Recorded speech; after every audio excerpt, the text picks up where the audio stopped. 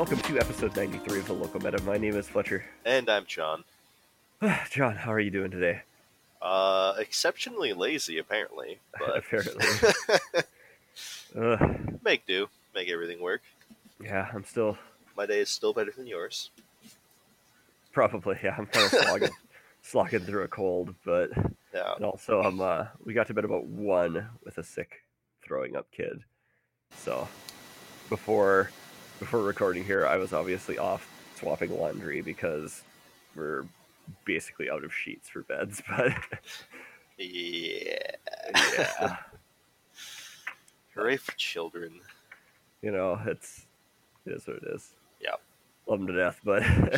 it's just part of them being sick, right? They're too young to know how to, quotations, deal with it themselves. Like, you know. Just that's like the thing. It's like we're not mad at him. Yeah, just like everything else with a child, you have to teach them how to get sick. Yeah, it's just unfortunate and stuff like that because it's like poor little guy doesn't know what's going on. He all they feel is pain. Yeah, so but he's doing significantly better today. That's good. And it's nap time right now, so hopefully we can get our episode done before he decides to wake up. Oh boy! He was only up till 1. NBD. And NBD. So, we got something to talk about really quick here. Yep. Before we dive right into our episode. And I don't know, man. I'm really curious about your thoughts, and I got some thoughts of my own. But so on Reddit, I linked you something the other day. And you wisely said we should talk about this on our podcast. We're really good at wasting good conversation topics in our chat. Yeah. So it looks like seems like an email is sent out to a select number of stores to have them run best of 1 drafts at F&M. Yeah. I'm really torn on this in a lot of ways. So I'm really curious what your thoughts are. So my initial thought on it was I don't really agree with it because best of 1s just lead to a different style of Magic. Yep. A little bit. To me, F&M is kind of like a practice point for like more quotations in port tournaments like the Invitational and yada yada yada. Yeah. But at the same time, best of 1s actually fit better in the F&M dynamic. Yeah, they do. Like that's kind of where I came down to some degree too. Like, I don't like best of 1s because it does increase the variance, and as we've established before, I hate losing to like Manuscure and Mana Flood. Oh, right? dude, like, you are a salty bastard when that happens. So, like, obviously, best of 1s are not like beneficial to me as a person, but I think they actually are beneficial to F&M as a whole. Mm-hmm. And I was actually starting to think about this in regards to like our store, like how much would this impact our store? And honestly, I don't think it would actually change pretty much anything, actually. Fair enough. Like, a lot of the people who currently draft are the more are already of the more casual band. Like, you're not going to pull more people into draft as a result of that. The people already draft poorly, so they're not going to, draft any worse by it being best of 1. I'm just going to throw a lot of shade, right? Just hope that's okay. And like, as a whole, I just don't feel as if like it is not going to affect our store if they do switch to best of 1 drafts. The one nice thing is, like, as I saw someone point out, like, it makes buys a lot less painful. Yep. And it does. Having the whole 20-minute games is kind of nice. Yeah, it really moves things along. And it also, like, to a degree, best of 1s also do benefit people who understand proper deck building for our, like, the constraints for it, as it were. Like, in what format was it recently, where I was a big proponent of playing at least 1 main deck artifact / enchantment removal. Was that Dominaria? Dominaria. Yeah. doing things like that just suddenly becomes the norm if you're playing in best of one, Yeah. which is both good and bad. Hmm. So It's I it's don't know. again, it increases the variance, but it kind of makes things a little more interesting to some Yeah. degree. But yeah, I'm torn on it because it's like, as you said, I think it makes it easier for people to step into draft, like, and just start playing games, like people who have played Arena or whatever, where that's where they started, to walk into a store and be like, okay, let's just play a bunch of games of Magic. Because the thing is that we're coming at, us and the enfranchised people are coming at this with the perspective that Magic is a competitive uh, game, and while you're playing against someone, I think we're sort of putting our own like, this is the game for us, if that makes sense. Like, realistically, the majority of Magic players don't play best of three. Like, people get mad whenever you say that, or when they say that best of one is the most popular format on Arena or something like that. But most people are playing at their kitchen table, and I don't think a lot of people playing at their kitchen table just for fun are playing best of three. No, I mean, when we first started playing again, Yeah. if someone randomly showed up with a sideboard at the kitchen table, we probably would have laughed at them Oh a yeah. lot. Oh yeah. A lot. A lot.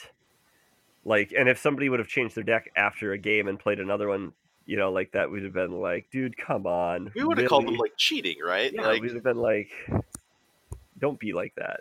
Like, and I'm not saying that's like, air quotes, totally right by any means. Like, to be against that or for or whatever. Like, but I think we're so set in our ways that when we look at it, we we can't see it any other way. yeah, Like, and I'm a huge, huge, huge fan of best of one on Arena. Like, I see all these people complaining, and they're like, "Oh, these are like, here's all the reasons why, you know people aren't playing best of three and blah blah blah." And they say cost and visibility, and maybe that does cause a little bit of it. But guess what? I see all of it. I can afford to get into those events. I don't want to. I want to play best of one because I feel like I get to play more Magic, and it's more fun for me. yeah. I have sideboards built on every deck I've ever made. Yeah, My version of your Murder Kill deck has a sideboard, yeah, mine doesn't. but I've never played a best of three match just because, like, when I log into Arena, that's not what I'm looking for. Like, I I don't agree with the primary ladder being best of one, I do 100%. but I understand it, Yeah, right? Like, I don't even, because there still is best of three leagues. It's yep. just not the primary ladder. There's best of three ranked events, but like, if you look at any other game that's an esport of any kind, their ladder is always best of one. Yeah, Like, whether it's StarCraft or Hearthstone or name it, just pick something. Like, yeah, it's the best of one games, but the tournament structure is different. And I think people are really to spend too much time thinking that ladder is a tournament, and it's not. yeah, exactly. So I don't know. FNM is not a FNM is not the supposed to be a ladder or anything, right? Yeah, There's no all that stuff. exactly. Yeah, and it sounds like I'm really, really for this just with the things I'm talking about here, and I'm not against it, but I don't think I'm 100% for it here. Like, one of my big complaints is people are always talking, when they're talking about Arena, are talking to say, "Oh, you should add this event, you should add this thing, you should add this." Blah. And the problem I have with that, and the problem I have with this change, is I think it has the chance of fracturing the player base. Sorry, I'm eating a cracker. 1 second. I'm debating if I'm going to edit that out. I've been muting my mic and eating crackers I, whenever you're I'm, on your long spiels, so I know, I noticed. I'm sorry, I cut that one off soon. that's a good. Okay, I mean, fracturing the player base is always going to be a problem. yeah, But here's like, the thing: the okay, Magic player base is massive. I don't know. I don't know. People already like. on the small scale, like at F&Ms and stores, fracturing the player base is a legitimate problem. And that's where I'm concerned about it. Like, Like on I'm more Friday, concerned about it there. yeah, on Friday there were 2 people for standard. Yeah. That's it. Everyone else was playing modern because everyone else does a follow the leader mentality where whenever a certain few people choose what format they want to play, other people will follow that person. I Yeah. was literally talking about this with Manny because me and Manny were the first ones there, and I'm like, Manny, you know, whichever one we sign up for, everyone else is going to follow, right? He's like, yeah. I'm like, all right, I'm signing up for modern, and that's what happened. Yeah. But the thing about Arena isn't limited to small scale. Even if you do fracture the player base, where some people, you know, you have all these different formats and yada yada yada, you also have to realize that not everyone can play one format indefinitely. Like a lot of people are like me, where they will get bored playing, you know, just standard or just modern. They will want to branch out, and having more options is good for that. See, I think you're overestimating some of that because you need a large volume to get queue times low. And I don't have a problem having lots of events. I like the rotating event style. But the thing is if you're like, oh, we're always going to have Singleton and we're always going to have Popper and we're always going to have all the other events and we're always going to have these, you start diluting everything. And I don't disagree. that is a fact, I think. Like I think you need some pretty high number. Like you really have to look at how things are sitting before um, yeah, any of that. But that's honestly, I'm not talking about arena here mostly. I'm mostly talking about the best of one at local game stores like that. You know, depending on what that, like my concern with that would be is so you have either a store that runs both, and then that kind of fractures that. And I imagine they wouldn't do that unless they know they can support it. No, I cannot imagine any store running both regular draft and this draft on the same night. That'd be pretty tough. Like Because maybe there might be some. I think some could if you get the people who are like the diehard, you know, we only play best of three because that's preparing us for our GP next weekend because we're the mhm. best ever and sit down scrubs. The other thing I see is that you have some stores running best of one and some stores running best of three, and I think that creates some amount of confusion between people going between stores, if that makes sense. Yeah, I can get that. That obviously like these a lot of these things you're talking about only really apply to like larger communities, as it were. Fair?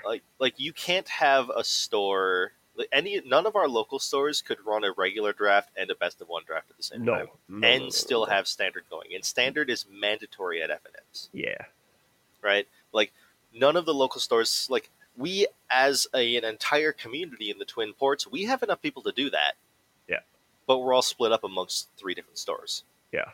Which I So could see. I could see one store running best of three, one store running best of one. You know that kind of thing. But even then, though, it's like even even at like larger group stores, you only have so many people who actually want to draft.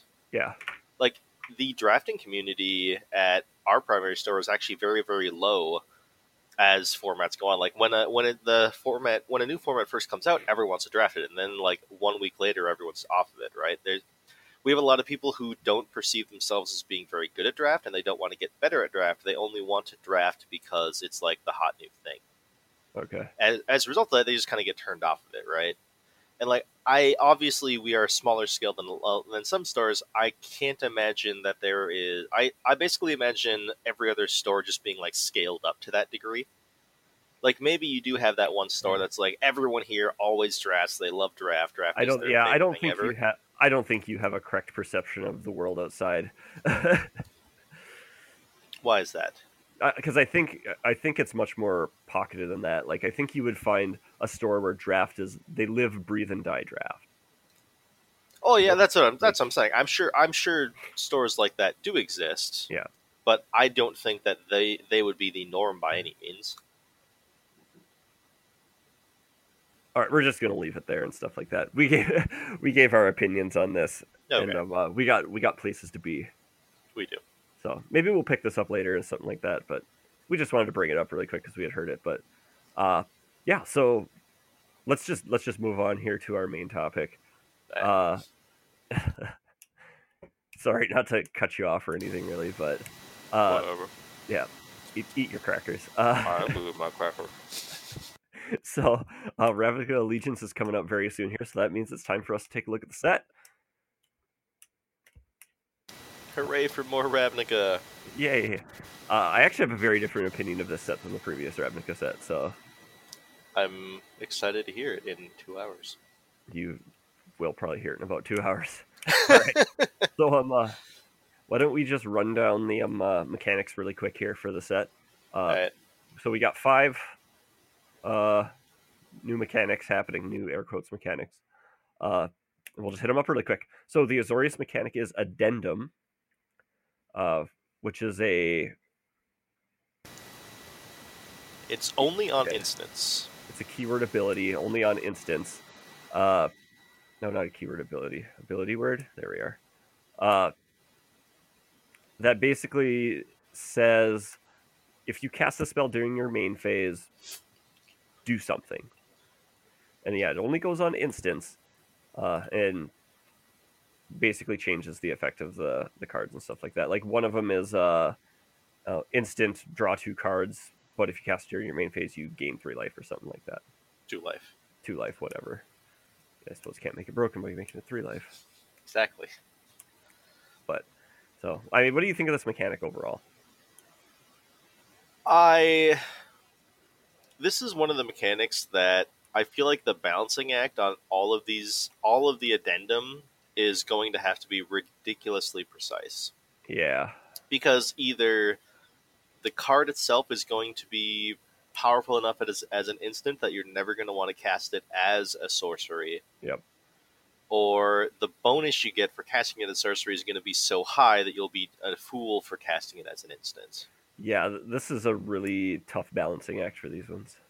Like, I will say that you don't have emergency powers listed anywhere, do you? I don't think so. All right. Emergency powers is probably the one that I think is the most balanced in that regard, because an instant speed draw 7 for both players is very, very good, because then you get to take advantage of it first. True. But being able to cast a card for free, if you cast during your main phase, is also very, very powerful. So Yeah.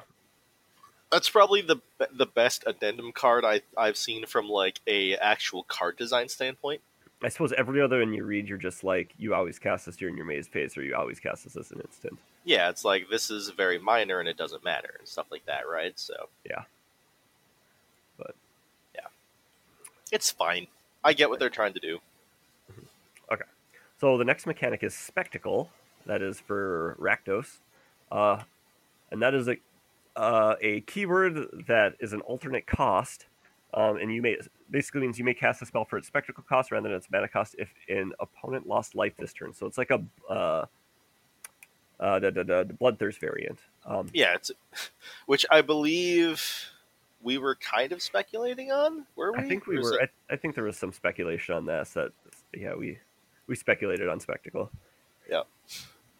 But and then some cards have additional abilities if you cast them for their spectacle cost instead of their mana cost.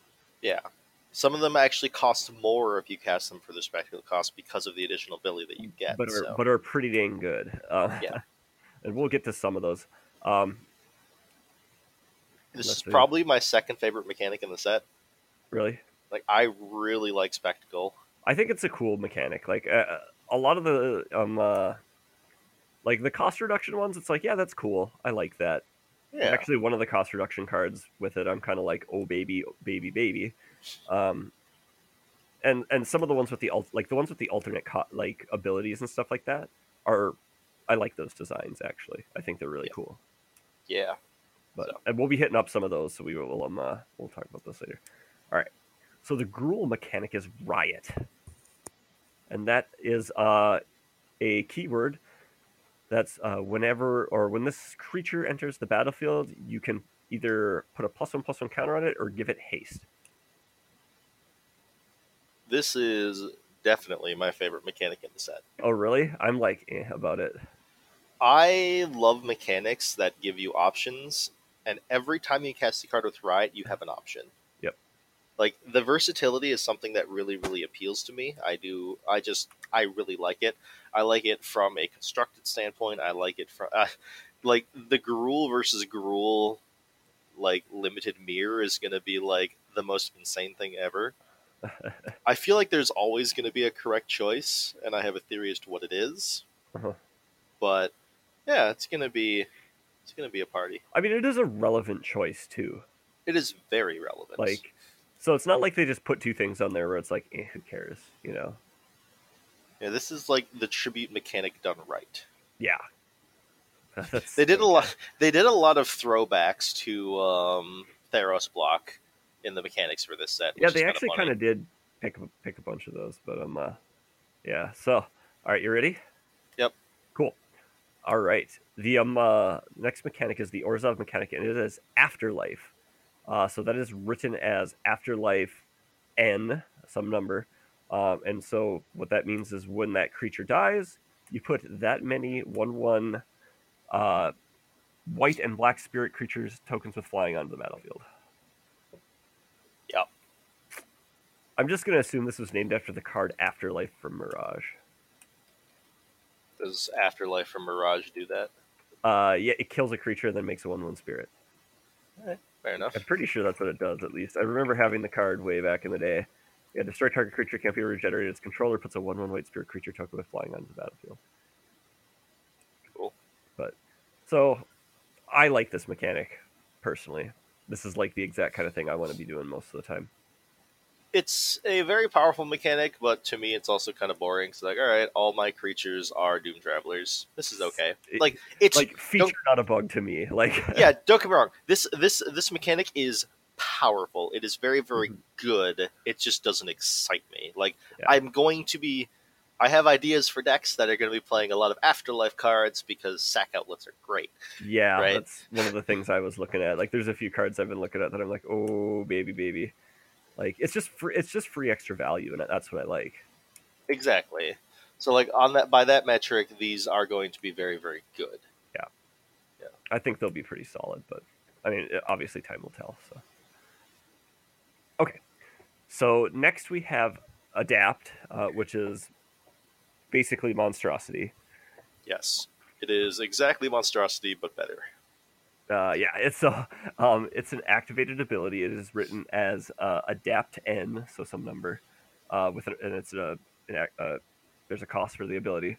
And basically that means if this creature has no +1/+1 counters on it, put that many +1/+1 counters on it. So you can remove the counters and put them back on and do sweet stuff like that. Yeah. It's fine. It's cool.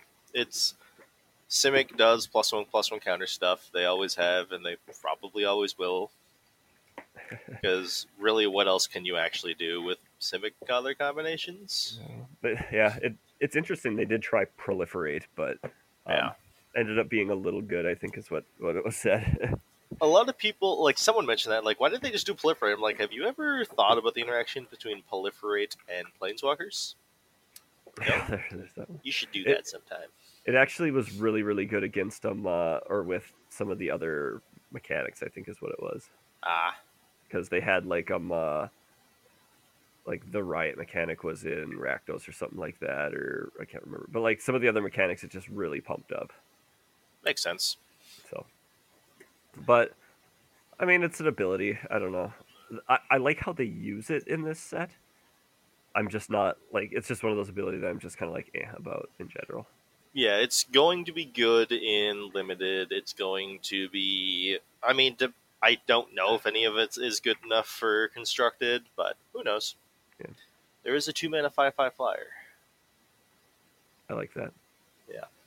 All right, so yeah, those are the mechanics. A lot of them. Yeah.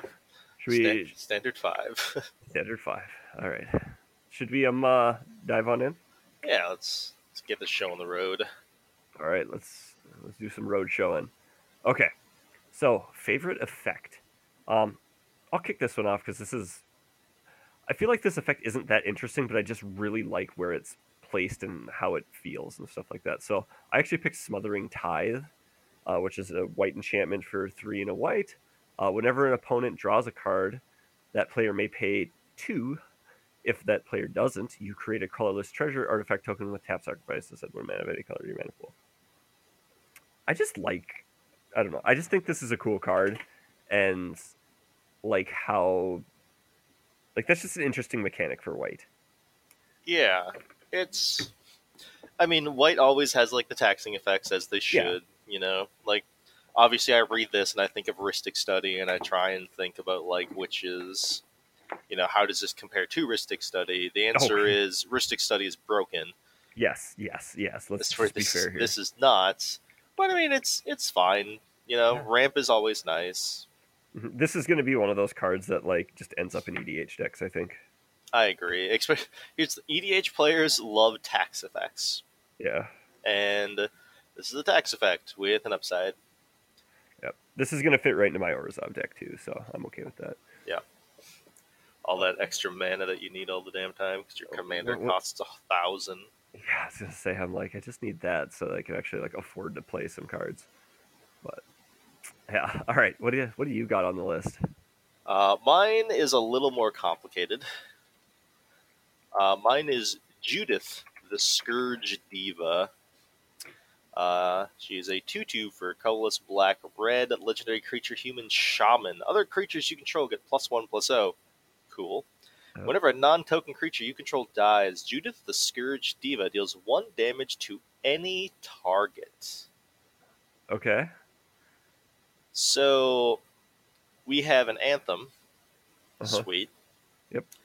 And we have the best blood artist I have ever seen in my life.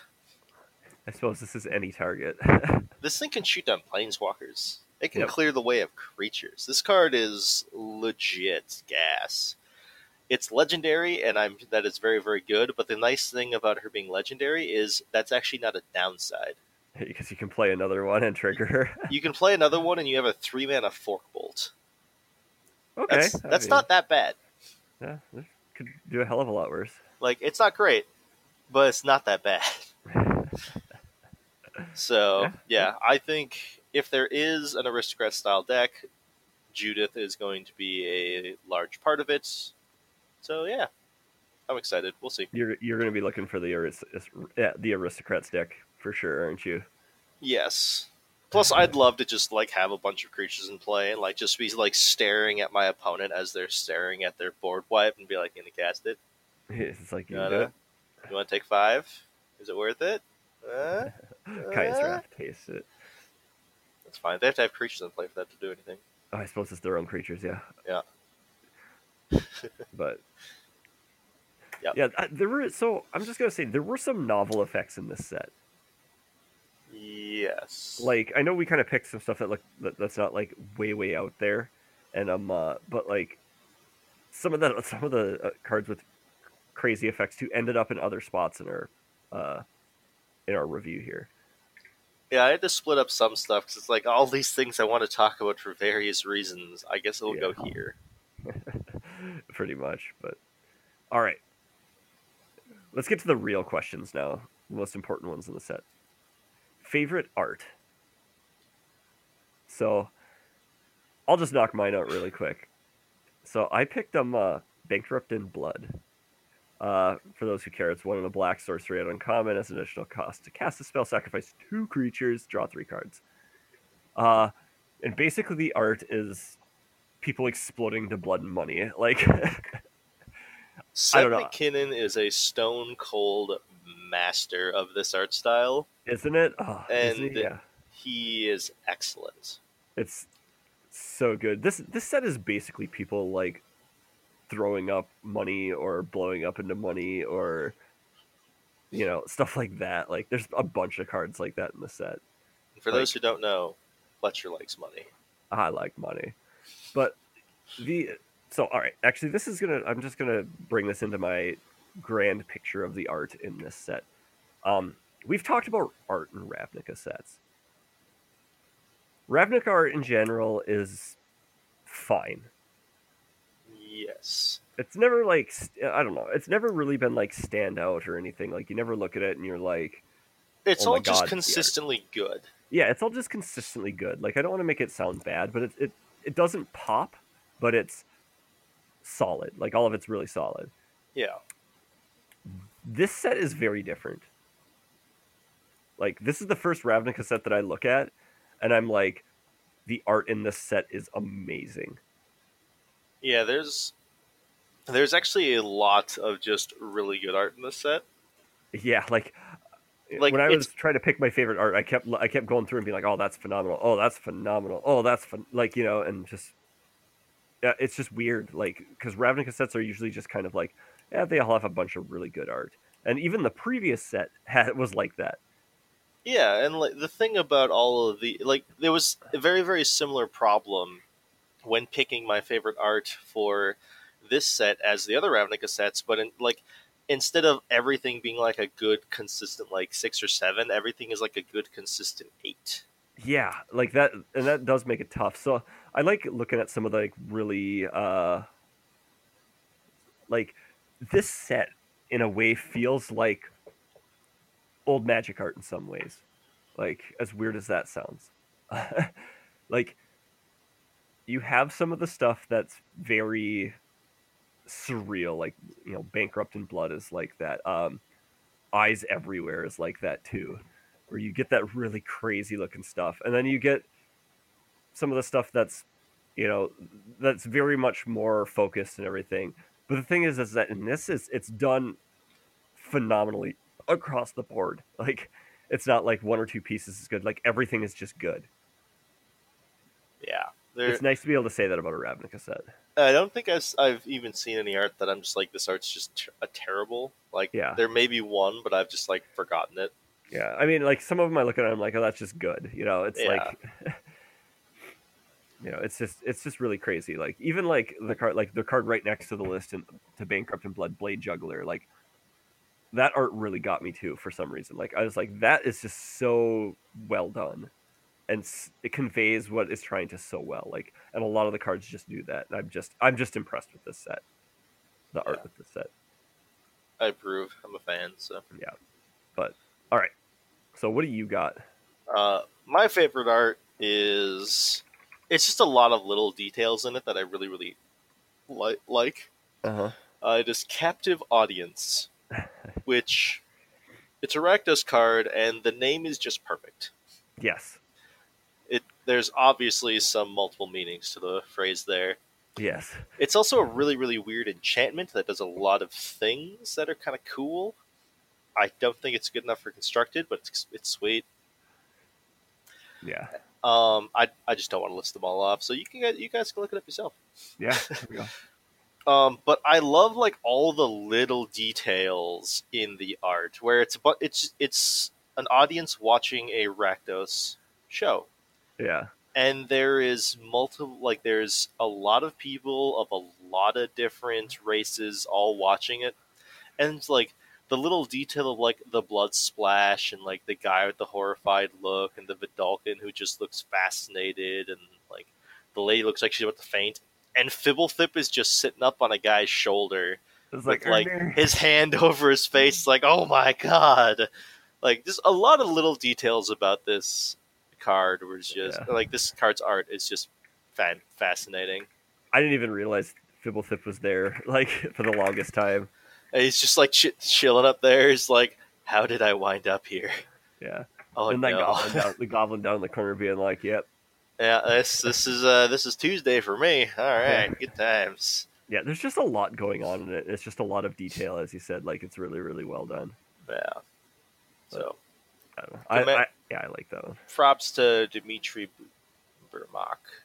Yeah, I'm assuming I'm reading his name is a little blurry. I don't want to open up the other windows. I'm assuming. yeah, I it's his got name. it.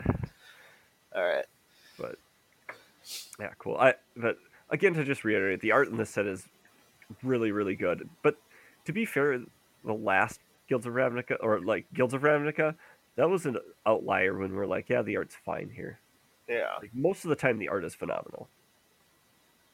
So A lot of it just blended together due to the aesthetic that they were going for. yeah, So I think so. All right, so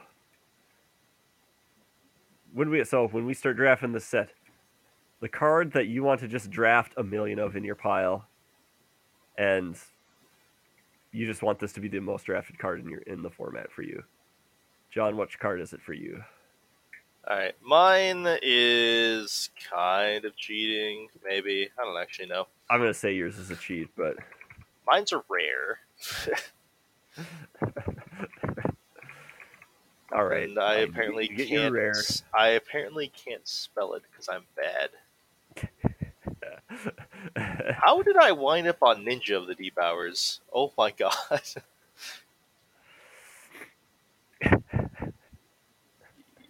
There we go. Ethereal, ethereal. There we go. Ethereal Absolution.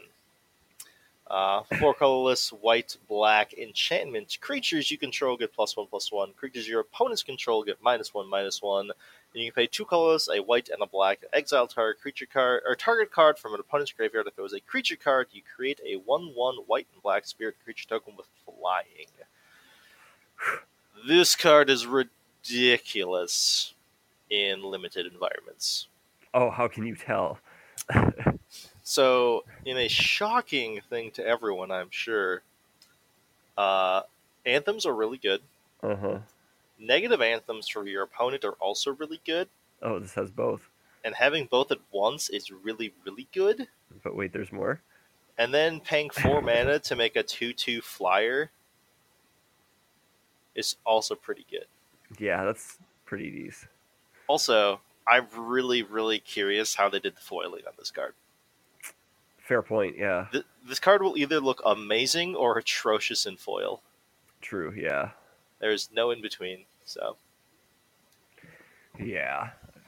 We'll have to see how this one comes out. Yeah, this is a cop out, but I totally get what you're saying because like this card is one of those cards that you're gonna slam it through the table and just go crazy. yeah, like it's a cop out in the sense that I'm probably not going to draft that many of it, but it's probably one of the best limited cards in the entire set. So Oh yeah. Oh yeah. Like it has to be. yeah, this card is insane. Yeah. I saw that one. I'm like, I am interested in trying that one out as well.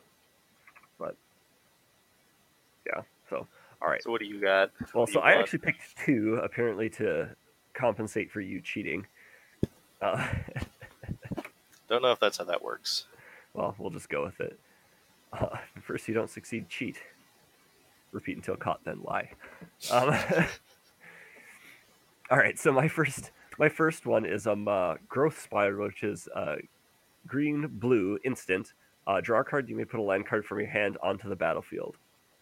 Uh, in limited formats, I absolutely love green blue as a combination a lot of times, and this does everything I ever want to do, which is just explore. Like Yeah, I'll play all the it explorers. it is explore. Yep. Well, it's an instant speed explorer, so it's actually better You ish. can trigger your landfall at instant speed. Hey, could be super relevant somewhere. But I love this card. Like I think it's a super cool card. So is it really really good? Probably not, but I'm hoping it's a role player in a deck that you know I just get to draft a bazillion of them and be happy. I mean, gates deck are a thing, right? I mean, yeah, this Getting works with that. yeah, getting to put a gate into play and then untap with it is pretty good. It does things. So yeah, like I don't know. I'm hoping that does something. But so my other card then is Final Payment, which is white black instant. As an additional cost to cast this spell, pay 5 life or sacrifice a creature or enchantment, destroy target creature. So I also like white black in limited too because it's just grinding like crazy. It's just the grindiest grind that is grind if you can do it right. And this card plays right into that in a lot of ways.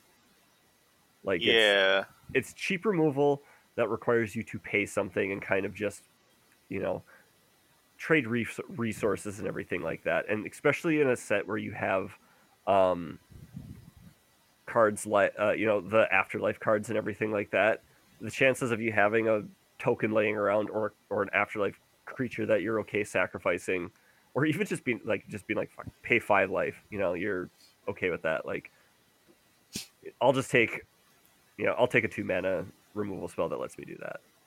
Yeah, I'm actually really, really curious how many people are not going to be willing to pay 5 life. Just because a lot of people overvalue life as a resource. And don't get me wrong, this is a quarter of your starting life total, Oh yeah, but it's not that bad. I mean, I have played Magic with you, and I've been like, and I've had you've been like, pay the life for something. I'm like, dude, we'll have like 2 life left against a burn deck. You're like, we'll get there. Yeah, we're fine. Like, But like, am I supposed to draw a card off Glint Sleeve? Yes. yes, Do I draw a card off the other one? Yes. But yes. we're at 5. Don't care. We're not winning if we don't outdraw them.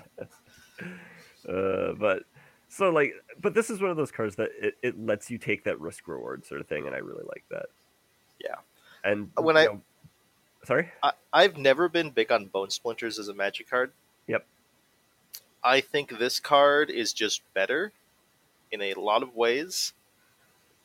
And like every time I've re-seen this card, my opinion on it has actually gone up from my initial assessment. fair enough. Because my initial assessment was very, very low on it. Mhm. So it's like I just don't really care much about Bone Splinters if you're not playing like an Aristocrat style deck. Yeah. Shocking turn of events, Azorius is literally an Aristocrat style deck. So Orzhov. Zav, sorry, not Azorius. Yeah, I was thinking of Azorius with them because I think they have some of the lockout enchantments and stuff like that. So like, Yeah. I don't know if they have a pacifism in the set. I don't recall. Uh, but like, I think they do actually. But like something like that, you get your creature pacified, and it's like, screw you, Yeah. sacrifice my creature, kill your thing. Like this just does stuff. It's it recycles old creatures and everything. So like, if I have a big stack of these at the end of everything, or basically a bunch of vault progress or whatever on arena because of these things, I'm happy. I think. Yeah, I mean, plus something that a lot of people don't even like take into account is like if you just hold on to this until your opponent casts their own removal spell on one of your creatures, Oh yeah. and you sacrifice your creature in response, and you effectively, you just trade it even with them. Mm-hmm. It's pretty good. That's fine. Seems legit. Like, it's yeah. I don't know. I really like it. We'll see how far it goes, I guess. But Yeah, so it's sweet. I have it's faith. sweet. Yep. Okay. All right. I think we got some talking to do here. We So have a bit. cards you expect or want to show up in an eternal format. So where to start? Um, should we just start at the top of mine? Yeah, We let's we start with the Ooze Wizard. we each have two, so we'll go mine yours. All We'll right. make this spicy. Okay, so the first one I picked is Prime Speaker Vanifar. Uh, so it is two green blue for a legendary creature Elf Ooze Wizard. At Mythic, she's a 2/4, and she has the ability of tap, sacrifice another creature. Search your library for a creature card with converted mana cost equal to 1 plus the sacrifice creature's converted mana cost. Put that card onto the battlefield, then shuffle your library. Activate this ability only time you could cast a sorcery. The astute among you may recognize this ability as Birthing Pod, which is good. The question is how good is it on a creature? That is the question. Like, all right, so no matter what people are going to try to do to make a birthing pod deck with this card in modern, whether it works out or Yes. not, I don't know. So, Birthing Pod was always primarily Abzan colors. Yeah. But Abzan is not the requirement. Green is the requirement. Yes. There was also a lot of Bant Birthing Pod lists that would float around. They were never really good, Yep. but they were a thing. And sometimes Birthing Pod would even branch out into 4 colors. Yeah.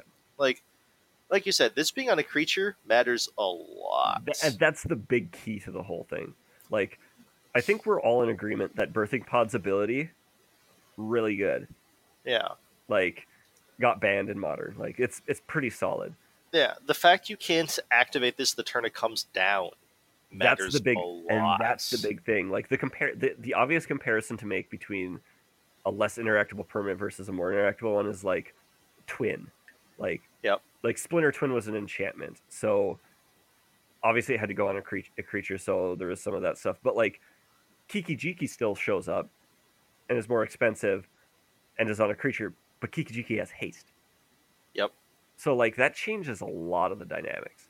Like this not having haste is could could just be its downfall. Like now you have to untap. Yeah. I don't know. It's going to be interesting. I also don't think that Modern is very, very friendly to decks like Birthing Pod right now. No. Quite the opposite, in fact. Yeah. I would tend to agree with that. But yeah, it's an interesting thing to think about. It does exist, and there's a lot of other cards that work really, really well with this in Commander at the least, Yeah. Like like Bant Kior's follower. Oh yeah, fair. Like Bant Birthing Pod could do something maybe. Like It could. because the one big thing about Birthing Pod is that you could cast it on 3 mana. Yep. Like that's huge. Uh which but makes stuff. But like Bant Birthing Pod, like if you're that desperate, like Bugler hits this. True. Like that's something. Like I know you probably and you know you still have to untap then and everything, but that's I don't know. It's interesting if nothing else. Like if this showed up in Modern, I would not be surprised. If it didn't show up in Modern, I would not be surprised. Yeah. It's like one And of those things. that's just like the tale of cards like this, right? Like, Yeah. It's like I think it's one of those cards that I don't think is going to be amazing or terrible. I think it's going to be good enough or slightly not good enough. yeah. Like, and that's why I didn't put it in our bomber bust category and stuff like that either, because I think it's like it's gonna be just sitting right on the line. It's not going to be like one or the other. Yeah, like, and as I said, this card will never be a true bomb because this will see play in Commander, I guarantee you. Oh yeah, well it totally will. So, But all right. So what's your first Eternal card? mine is actually very, very similar, where if I do see it show up, I'm not going to be surprised. If I don't see it show up, I'm not going to be that surprised. Mm-hmm. Um, this card is also probably secretly one of the most powerful cards in the set that people don't realize. Oh, secretly? Yeah. Oh, okay. I didn't know it was a secret. Oh, alright. This card is sweet. Yeah. Mine is Rick's Mighty Reveler. Colorless red for a 2/2 human shaman. When Rick's Mighty Reveler enters the battlefield, discard a card, then draw a card. It has Spectacle for 2 black and a red. If its Spectacle cost was paid, instead discard your hand, then draw 3 cards. Yeah, so you have Rick's Mighty Reveler or Bedlam Reveler. Yeah. See, a lot of people are like, but man, you can cast Bedlam Reveler for 2. The number of times I have cast a Bedlam Reveler for 4 or 5 mana is way higher than people probably realize. Fun fact, you can cast this card for 2 as well. Yeah, and here's, like, this card is, I think this card will absolutely see play in Standard. This card, yeah. I think this card is better than Viashino Pyromancer if you're not playing with Wizard synergies. Okay. Because being able to smooth out your draws in red is a huge deal, right? Like, yeah. Flooding is a bad thing in red. This can help mitigate that to a degree. Uh-huh. Not to mention, if you ever cast it for its Spectacle cost, like, if you're playing a well-built red deck, by the time you can cast this for a Spectacle cost, you probably only have, like, 1 card left in hand anyways. Yeah. So suddenly this just becomes a 4-mana 2/2 with an Ancestral Recall attached to it. I mean, Ancestral Recall's an okay card from last time I checked. Solidly passable. Yeah. C+. Yeah, like, this card is really, really interesting. Like, it versus Bedlam Reveler is the thing that's going to decide if it shows up in an Eternal format, obviously. But I think you're right, where it's like Standard is going to see this card. Yeah. I don't know, like I said, I don't know if it's good enough, but I have heard whispers of maybe this card is Bedlam Reveler's number 5 and 6. Yeah. Like, I don't know if it's legit, but it could be. I mean, yeah. Maybe, it's one of those ones you don't play a full 4 set of them. You play, like, 2 of them, or you play a 3/3 split, or you play, you you play 3-2 or something like that. Whatever, like there's a combination where you want this card in there. Yeah, and I mean, I already play Tormenting Voice in my modern deck, right? Yeah. This card is not that much worse than Tormenting Voice for what I'm trying to do. No. It's worse because I'm trying to cast Arclight Phoenixes. Yeah. But it's not that much worse. Mm-hmm. And maybe something something changes or whatever. But like, I Yeah. think this is one worth looking at for sure. Like, there's no way that it's like Vanifar. People are gonna at least try, Yep. and Exactly. yeah, and I think it's at least there. But and again, this is one that if it doesn't make it, it's gonna be right on the line. Yeah.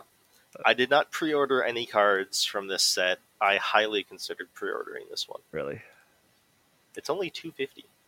huh? That's not a lot. No, it isn't. Okay. All right. So my card I expect to show up, my last card I expect to show up. I'm actually probably more confident about this card than anything else, and I would hope so. I am very excited about this card. Um, I mean, this is one of those cards where it's like the expectation is like, we're like, does it show up in Legacy? Is my thing. Like that's how good I think it is. But so the next card is Skewer the Critics. It's 2 and a red for a sorcery.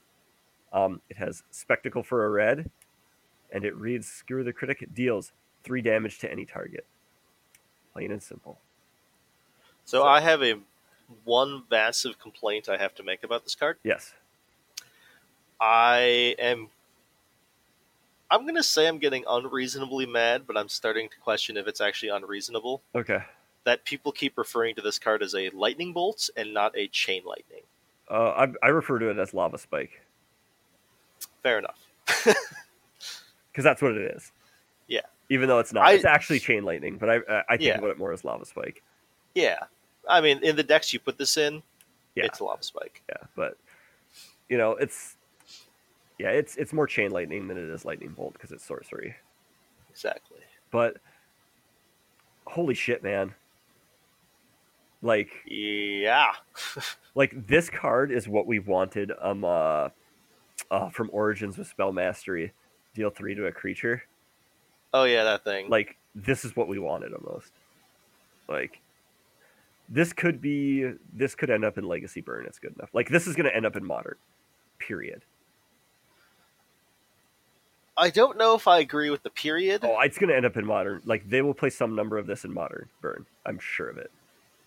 Yeah, like, that's the big thing that I've heard people talking about this card, right? Where it's like, at its best, it's better than Rift Bolt in most situations. Yep. At its worst, it's just as bad as Rift Bolt. Yeah. Which is a huge thing, right? Like, like there are times where the suspend on Rift Bolt does matter. There are actually. It does create some awkward situations for your opponent. But like most of the time this is just what you want happening. Yeah. So, I don't know. I'm legit. I think this card is definitely good enough. The question is what gets cut for it, right? Yeah, that is in regards to Legacy. I don't think it's. I mean, maybe you just play this instead of like the main deck Sulfuric Vortexes and Lava Mancers. Like I could see that and just go lower to the ground. Like that makes sense. Yeah. Like I don't know. Or you cut Rift Bolts for it, and I'm not sure that's correct, but I guarantee you this card has seen play in Pauper Burn as much as that doesn't matter. Yeah, as much as that doesn't matter, it definitely is. Like this. I mean, that deck already plays Needle Drop, which is only castable if your opponent took damage this turn. Yeah, and this is just a better Needle Drop. Yeah. You can deal 1 and draw a card, or you can nug them in the face for 3. Yeah. I'd rather nug them. Yeah. Like this card it's going to show up somewhere. I feel confident about that. Yeah. Like this is the closest like burn power spell we have gotten in recent years. Yeah, it is.